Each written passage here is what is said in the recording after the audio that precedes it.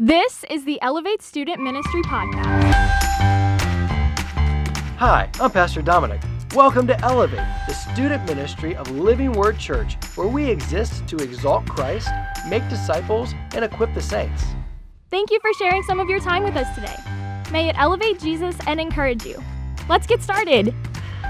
Well, we're in a summer series of tough questions that we're going to answer with biblical answers.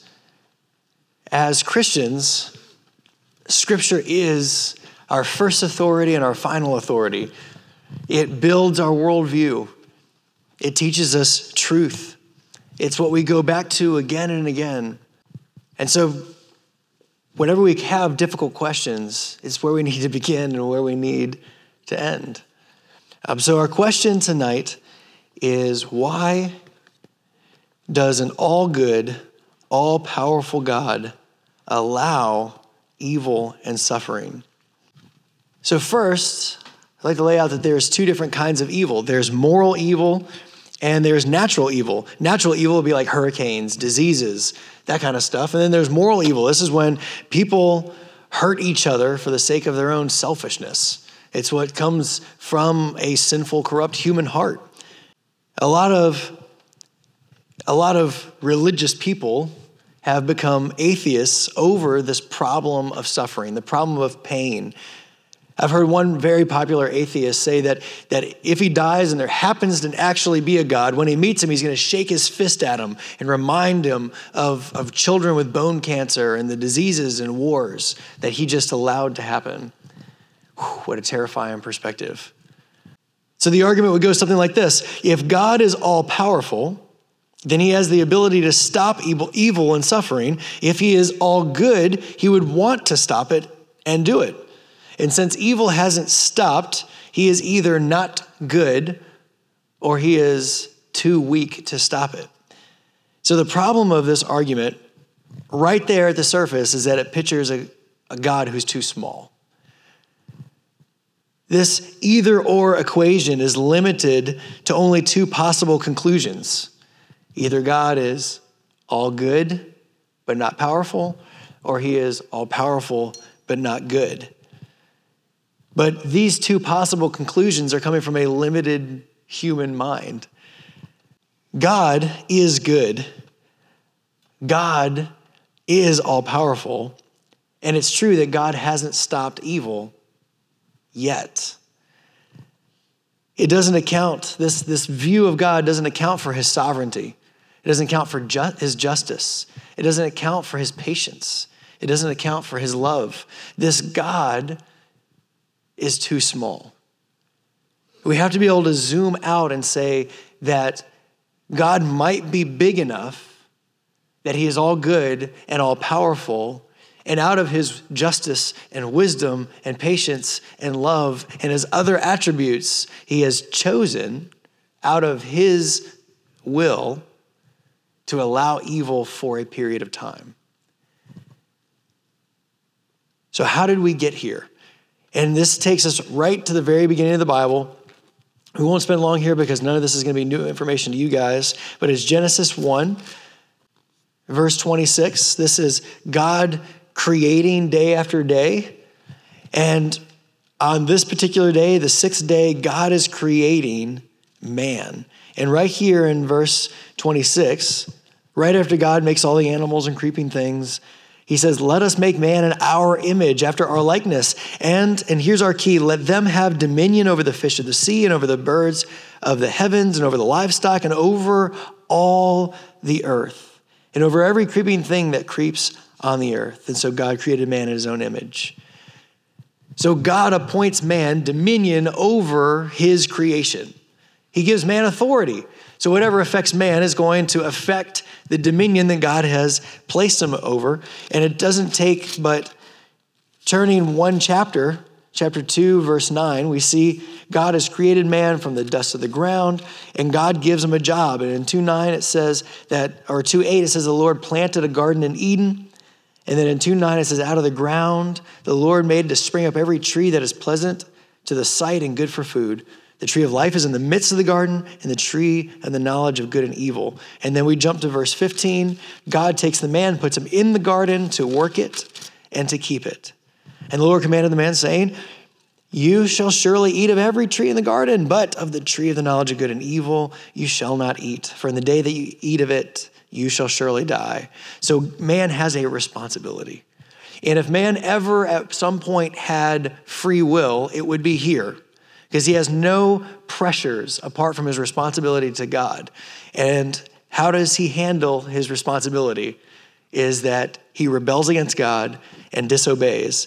And his free will is now corrupted by sin so that his will is no longer free. Romans makes it very plain that man is a slave to sin.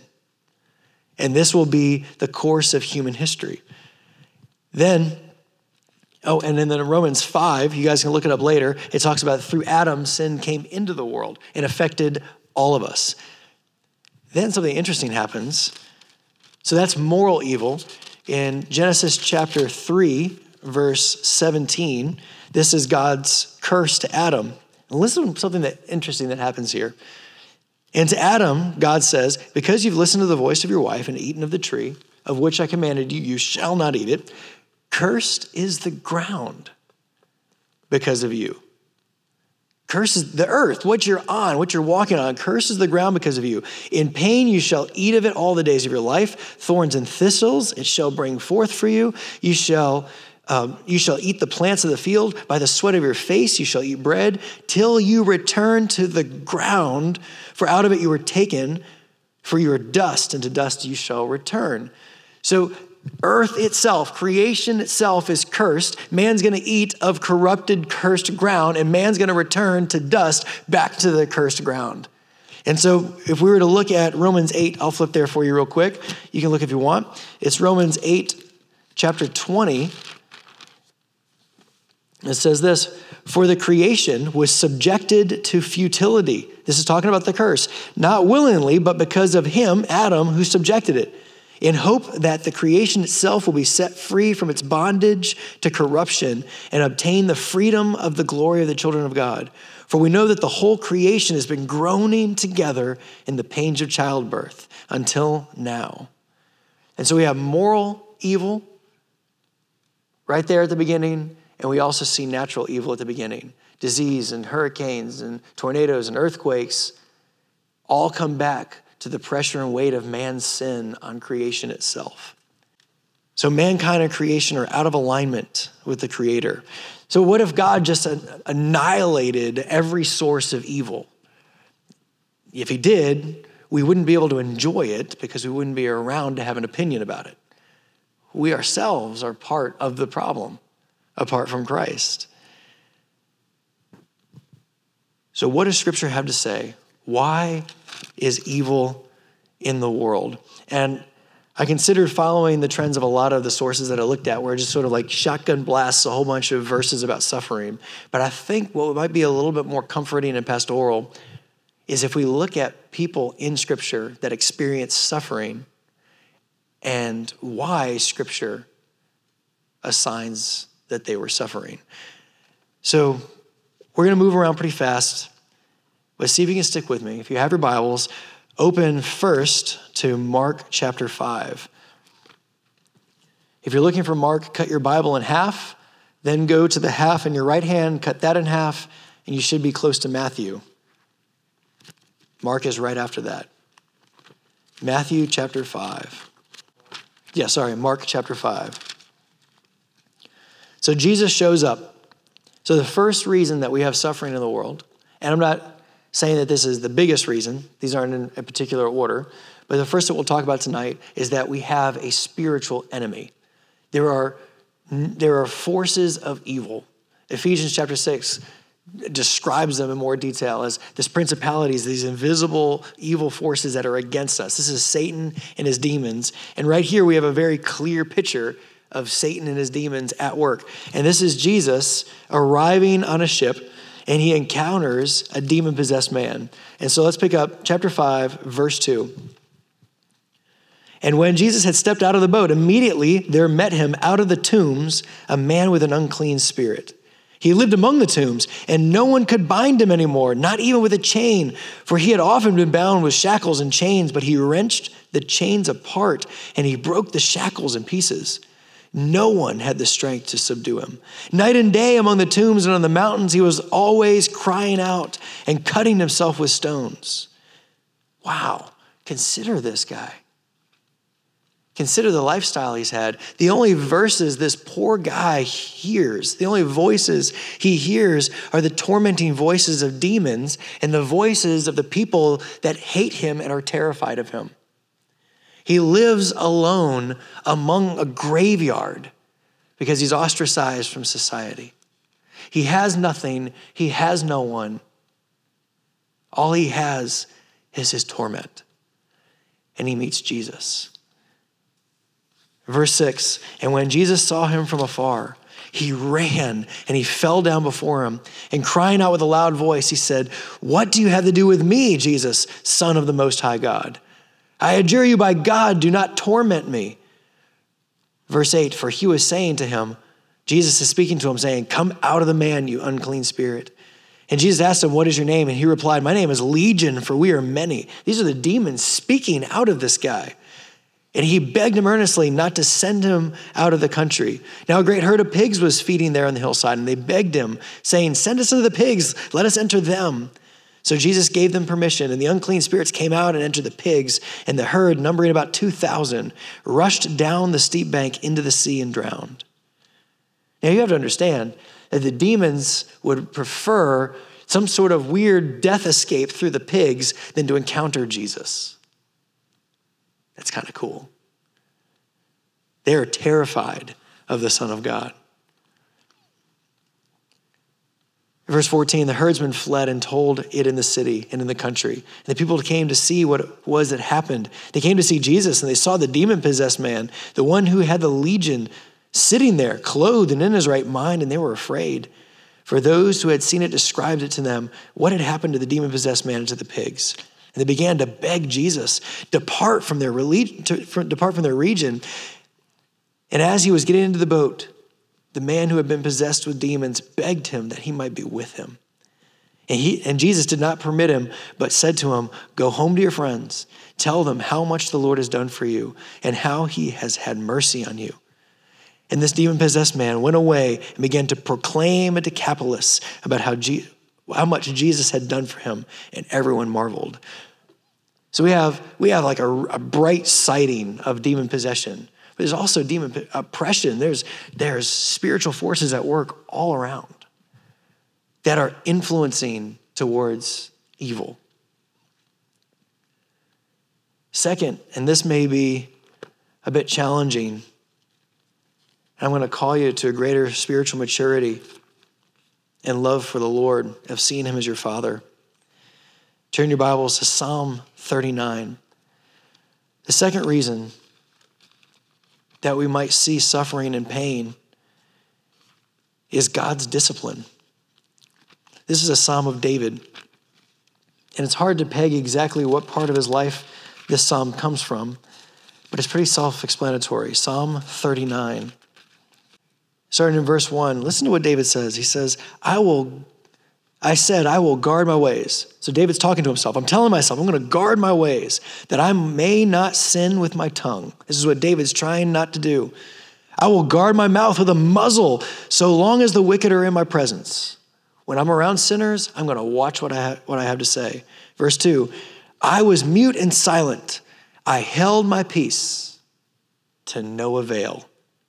And my distress grew worse. My heart became hot within me. As I mused, the fire burned. Then I spoke with my tongue.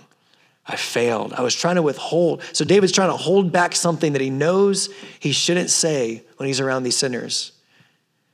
And he fails. It was to no avail. He opens his mouth and his mouth gets him into trouble. Anyone experience that? Open your mouth and your mouth gets you into trouble? Look what David says. Jump to verse 4. This is him in a state of repentance. O Lord, make me know my end. And what is the measure of my days? Let me know how fleeting I am. He's saying, like, show me how small my life is so that I'll embrace every day of it. Let's jump to verse 7. And now, O Lord, for what do I wait? My hope is in you. Deliver me from all my transgressions, all my sins. Do not make me the scorn of the fool. I am mute. I do not open my mouth, for it is you who have done it. Remove your stroke from me. I am spent by the hostility of your hand. When you discipline a man with rebukes for sin, you consume like a moth what is dear to him. Surely all mankind is a mere breath. Hear my prayer, O Lord. Do you hear this? He is feeling God's rebuke in his life. God's discipline is against him. It's like, he says it's like a stroke. It's like a strike against him. This hostility is coming from God's hand. God is disciplining him with rebukes for his sin. Verse 12, hear my prayer, O Lord, and give ear to my cry. Hold not your peace at my tears, for I am a sojourner with you. I'm a guest like all my fathers. He's saying, I feel like I'm a foreigner from you. I feel like I'm far away from you. Look away from me that I may smile again. What is he saying? He's saying your anger, you're displeased with me. Turn that away from me. Be pleased with me so that I can smile again before I depart and I'm no more. He's feeling the weight of his sin, that God has brought discipline against him. In Hebrews chapter 12, it speaks plainly of this. In Hebrews chapter 12, verse 6, it says, for the Lord, listen, disciplines the one he loves and chastises every son whom he receives. For it is for discipline that you have to endure. God is treating you as sons and daughters. For what son is there whom his father does not discipline? If you are left without discipline, in which all have participated, then you are illegitimate children and not sons. Besides this, we have had earthly fathers who disciplined us, and we respected them. Shall we not much more be subject to the Father of spirits and live? For they disciplined us for a short time, as it seemed best to them, but he disciplines us for our good, that we may share his holiness. So if God isn't disciplining you, it means that he doesn't count you as his son or daughter. He's going to discipline the people he cares about because he's bringing them what? For our good and our holiness. So sometimes we experience pain and suffering because God is disciplining us. It's worth regularly repenting. But let's not take it so far that we attribute all suffering and pain to God being angry or something. This isn't God being angry. This is God calling us back to himself, back to holiness, back so that he can sharpen us and make us righteous again. But there's more reasons that we see suffering and pain. You can spend time reading the incredible story of Joseph. You probably know it. Joseph is betrayed by his brothers while they're living in Canaan. He's sold as a slave. He's drugged to Egypt. He's a slave in the house of a man named Potiphar. Potiphar's wife tries to seduce him. When he rejects her, she has him thrown into prison, accusing him of rape. It's like his life just goes from low to lower again. And then God snatches him out of the prison through an incredible miracle and places him in charge of the entire nation of Egypt, second only to Pharaoh himself. It's this incredible butterfly effect that a domino tips of Joseph being a little bit arrogant, gets himself in trouble with his brothers.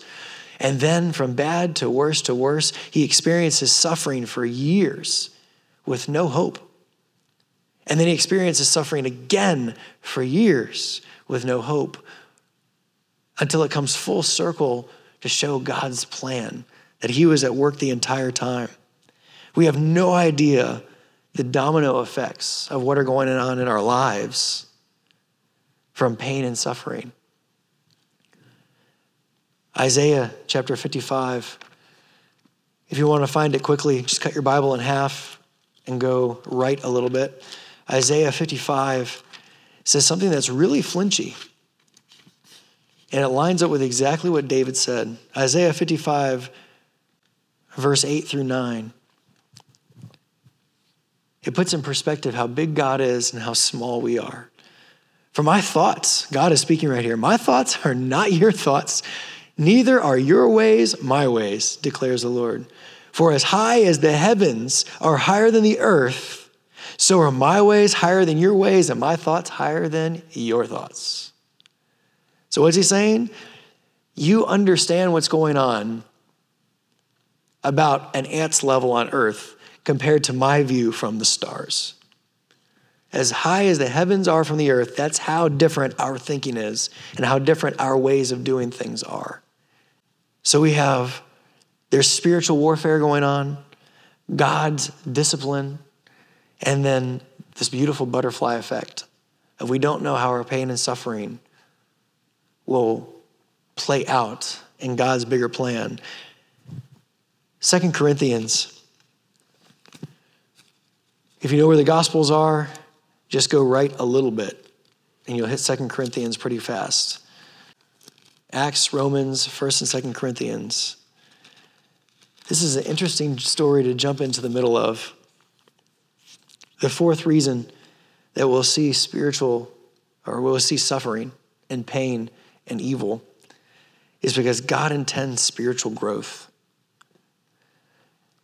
Paul has been talking in third person, describing visions that God has given him, incredible visions.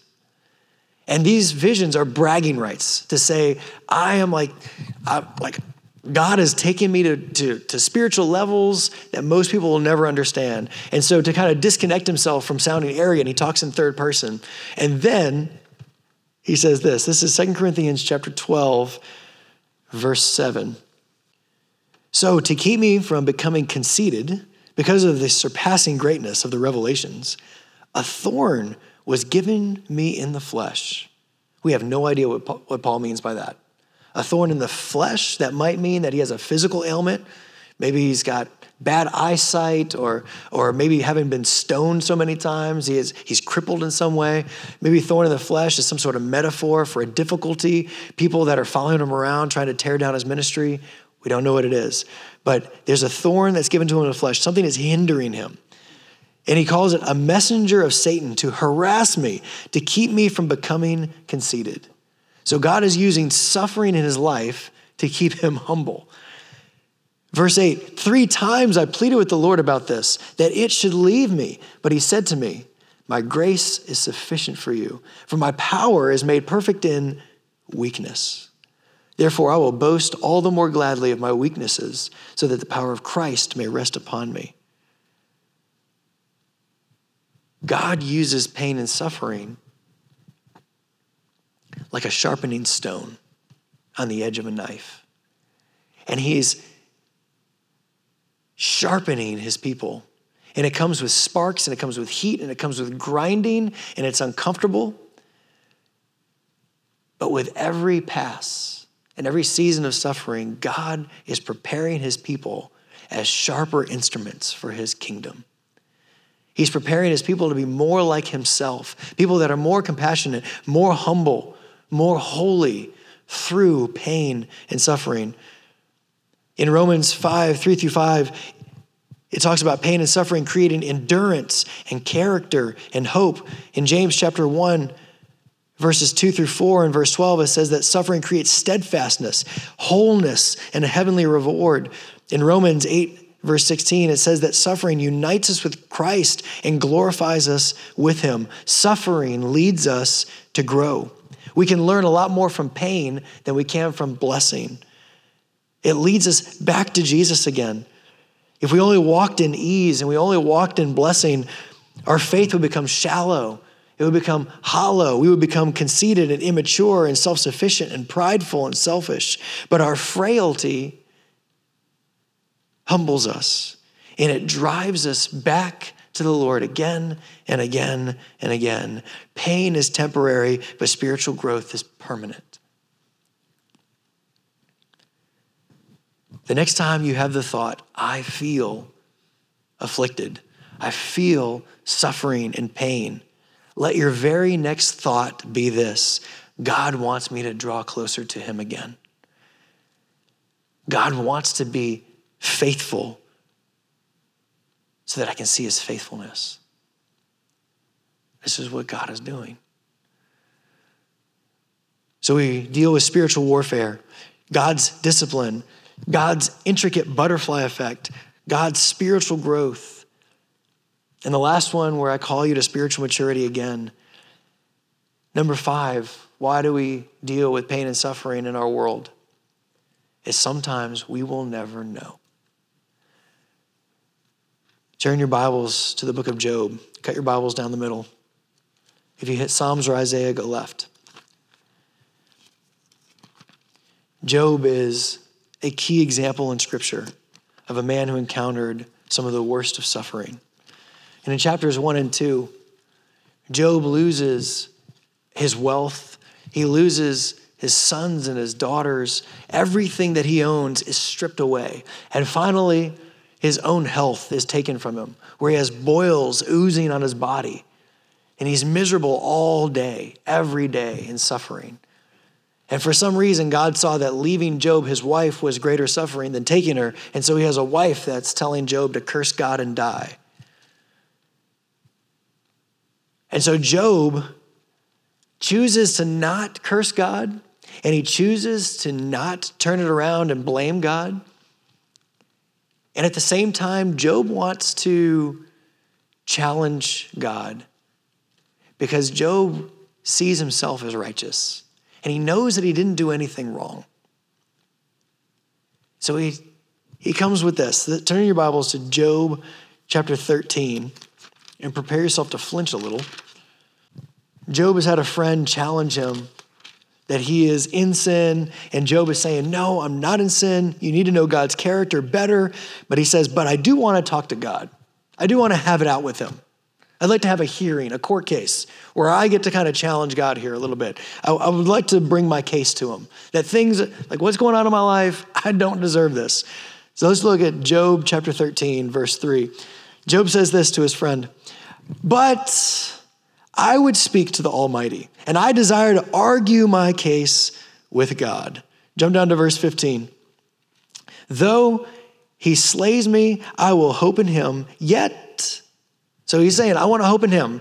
I lean into him. He's got this. But at the same time, yet I will argue my ways to his face.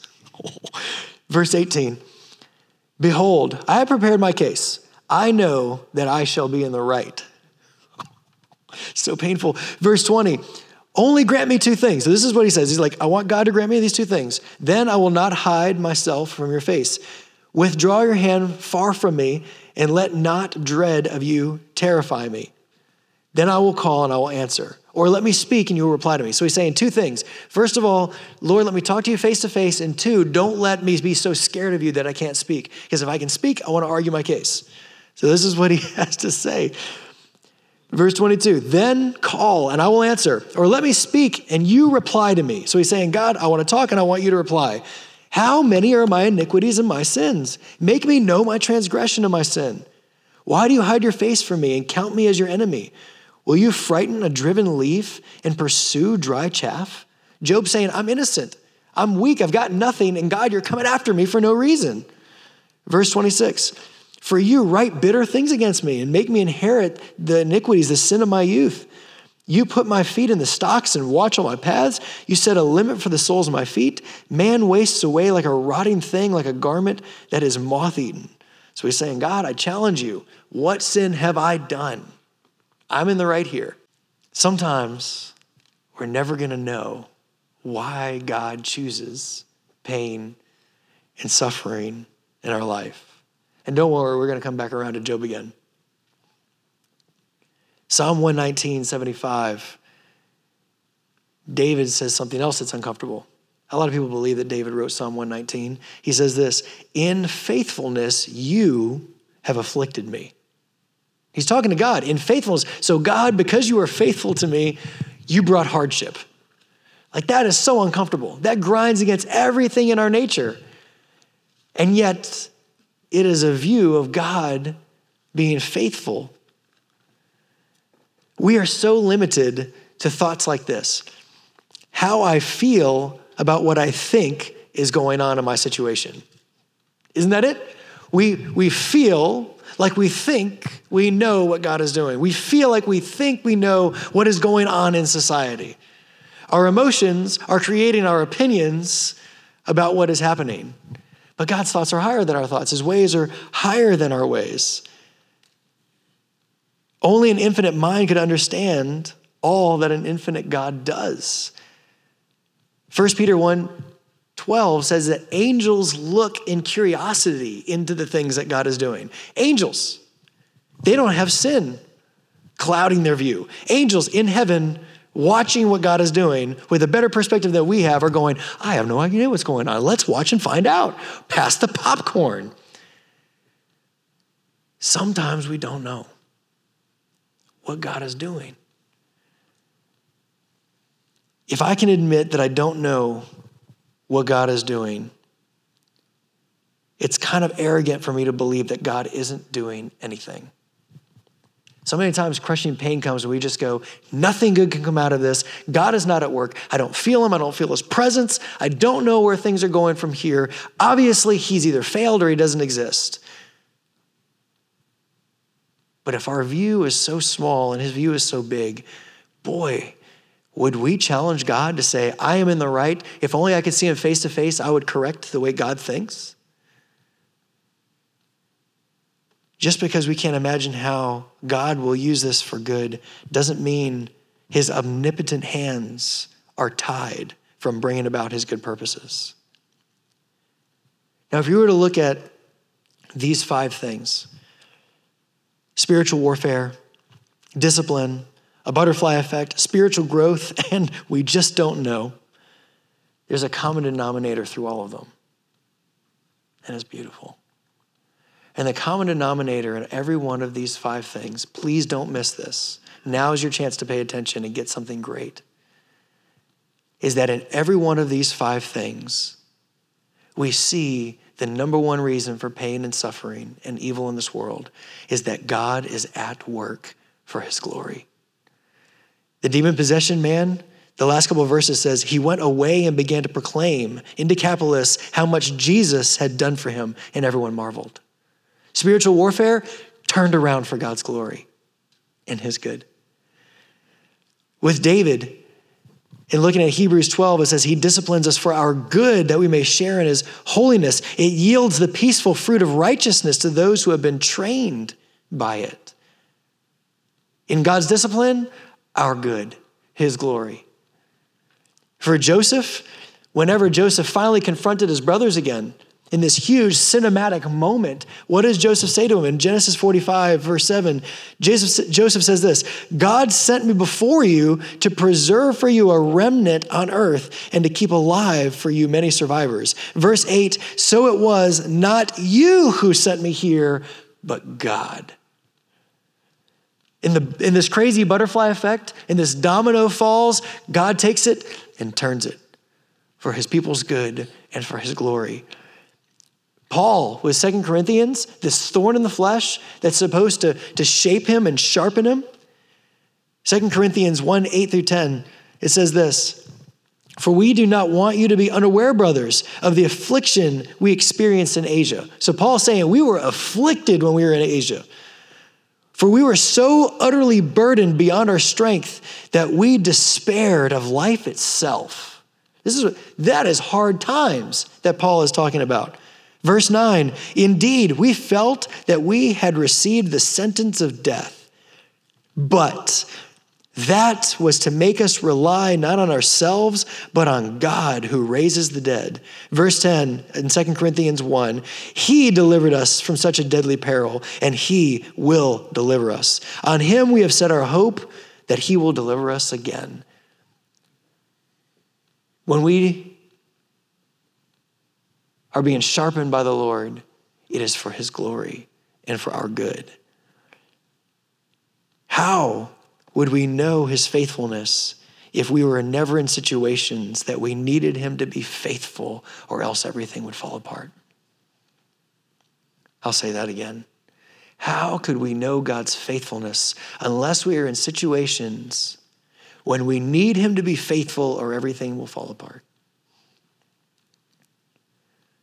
And finally, when we just don't know. Job, chapter 38. Job has the honor and the terror of having his request met. Job chapter 38. God speaks to him. And by the way, God is a little sarcastic. God digs deep. Job chapter 38, verse 1. Then Yahweh answered Job out of the whirlwind and said, who is this that darkens counsel by words without knowledge? Let me translate for you. Counsel means you have your intelligence. Darkens it means that you make it dumber. So he's saying, who is this that is making their own intelligence stupider by words without knowledge? You're making yourself sound foolish, Job, because you're using words you don't even understand. Are you following me? Who is this that darkens counsel by words without knowledge? Dress for action like a man. I will question you. Job, you want to question me? Let's turn the tables. I'm asking the questions now. I will question you. And Job, you make it known to me. Let's see if you have some answers for me, Job. Verse 4, where were you when I laid the foundations of the earth? Tell me if you have understanding. Job, did I consult you when I decided how the world works? Were you floating around? Did you have any power over what? Did I ask for your wisdom when I created the very ground that you walk on, when I made the air that you breathe, when I surrounded you with the nature that you live from? Did I need your wisdom pulling this off, big buddy? Who determined its measurements? Surely, Job, you know. You've got this all figured out. Or who stretched the line upon it? On what were its bases sunk, or who laid its cornerstone? When the morning stars sang together and all the sons of God shouted for joy. And you can just read as Job gets roasted by God. God's saying, why don't you teach me how to run my universe? Who do you think you are? And God just roasts him for like 3-4 chapters. Man, it is so painful. Turn in your Bibles to Job chapter 42. Job responds to God. And he doesn't have quite the same chip on his shoulder. He doesn't have the arrogant tone. He doesn't think he's very self-righteous anymore. Job chapter 42, verse 1. And you'll notice that Job is quoting back God's own lines to him. Job answered the Lord and said, I know that you can do all things, and that no purpose of yours can be thwarted. And he talks about himself. He's repeating God's words about him. Who is this that hides counsel without knowledge? Right here, me. Therefore, I have uttered what I did not understand, things too wonderful for me, which I did not know. Hear, and I will speak. I will question you. So Job is repeating God's words. Hear, and I will speak, and I will question you and make it known to me. In that, God, this is how I respond. I had heard of you by the hearing of the ear, but now my eyes see you. Therefore, I despise myself and repent in dust and ashes. When Job gets a glimpse of who God is, he realizes that he's making him sound stupider by the words that he uses to challenge God. He realizes that whenever he listens to God and tries to question it, he is lost. And when he sees himself, when he thought of himself so self-righteous, he said, God, tell me what my iniquities are. Tell me what my transgressions were. He says, therefore, I despise myself. I repent in dust and ashes. We may not ever know why we have pain and suffering, but we can know God and his character. And he is good, and he is loving, and he is merciful, and he's all powerful, and he's wise, and he's just, and he's patient. Thank God he's patient. Because had he stopped being patient the day before you gave your life to Jesus and were saved, you would have gone to hell. Thank God for his patience, that he abides with evil just a little bit longer so people can know him. There was a man in John chapter 9 who was born blind, and his disciples asked Jesus, Jesus, why? Why is he born blind? Is it because he sinned or because his parents sinned? Again, they only had two options, either or. Their view of God was too small. Jesus heals him. And in verse 3, Jesus says that he does it for God's glory. And this blind man, now healed and with sight, turns around and preaches a sermon to the religious leaders, giving God all the praise, and becomes a follower of Christ. Jesus receives the due recognition and the praise in every one of these situations, in every one of these reasons for evil and suffering. In darkness, light. The darker the darkness, the clearer the light. And the greatest darkness of human history came at the cross. It was when man, in all of his hatred, took out his greatest hatred on God himself. The greatest evil, the greatest suffering on a man. And Hebrews 2:9 says this about it.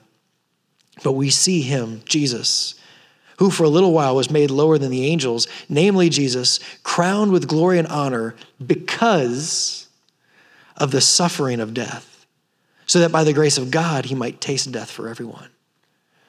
So Jesus, the greatest pain and suffering and agony and evil in human history, did two things. It glorified God and it made a way for our salvation.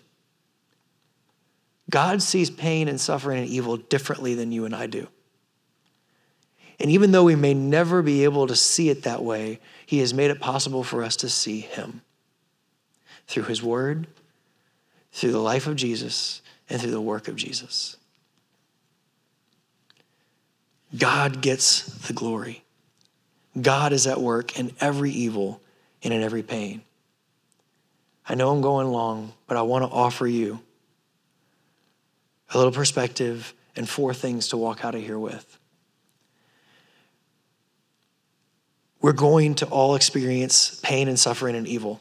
It's coming for all of us. If you're not in it now, it's in your future. Like, we live in a real fallen world, and for all those reasons, we're going to encounter pain and suffering. We can either respond with whys. We can shake our fists and say, why, God? Why? And with every why, we get more angry. And with every why, we challenge him more. And with every why, we push ourselves further away from trusting him.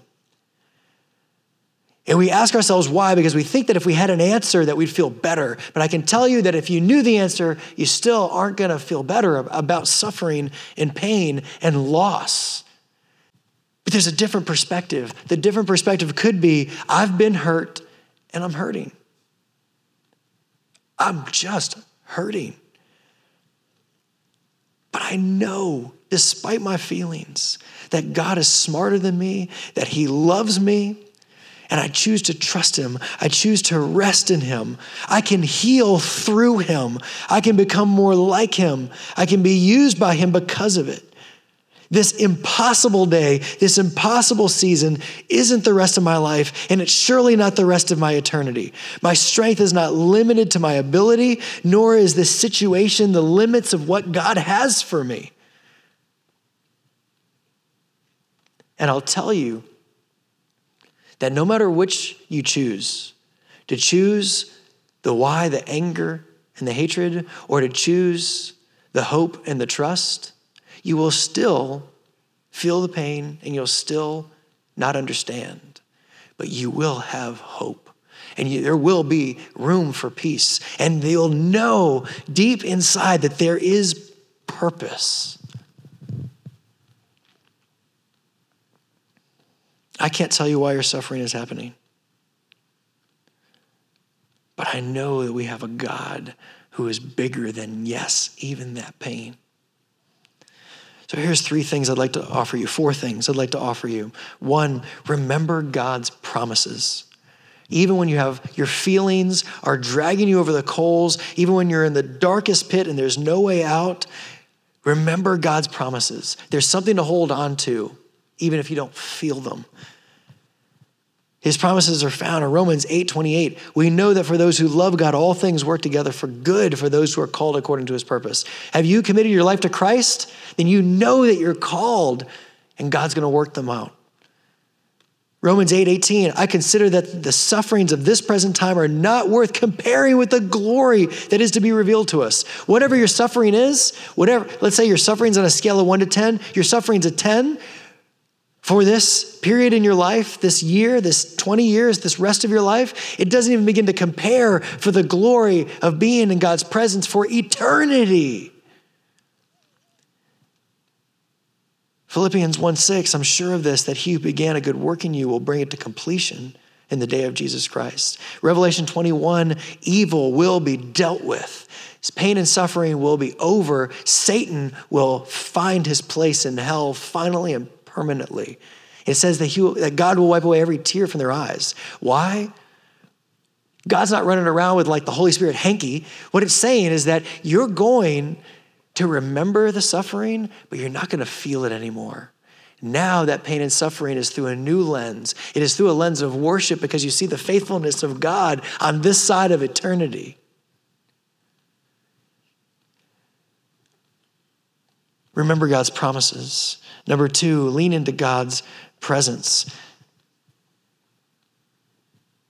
These come from the Psalms, which is perfect. If you're ever in a place of depression, live in the Psalms. Psalm 34:18, the Lord is near to the brokenhearted and saves the crushed in spirit.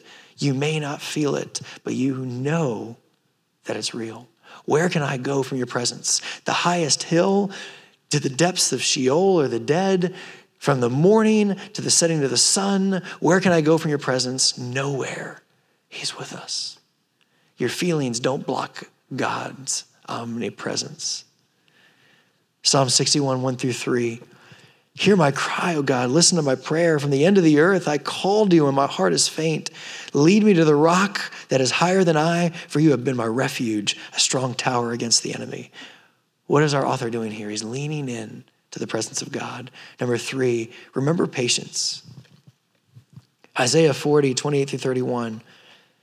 Have you not known? Have you not heard? Yahweh is the everlasting God, the creator of the ends of the earth. He doesn't fade or grow weary. His understanding is unsearchable. He gives power to the faint, and to him who has no might, he increases strength. Even youths shall faint and be weary, and young men fall exhausted. But they who wait for the Lord shall renew their strength. Those who are waiting on the Lord will mount up on wings like eagles. Those who are waiting on the Lord will run and not grow weary. Those who are waiting on the Lord will walk and not faint. There's a difference between time heals, and there's a difference between the combination of the Holy Spirit using time to change your life into a testimony. And finally, remember praise. I offer you Psalm 42, and we're not going to read it right now. But you'll see in Psalm 42 someone who is broken and crushed, someone who is in the depths of despair and depression. And you'll see them worship. You'll see hope through praise. Pain and suffering may say you've got nothing to offer. But I will tell you that the sweetest prayers and the sweetest praise to the throne of God is coming from someone that isn't getting anything from it. It's pure love and pure worship when you give it without feeling like you get a kickback.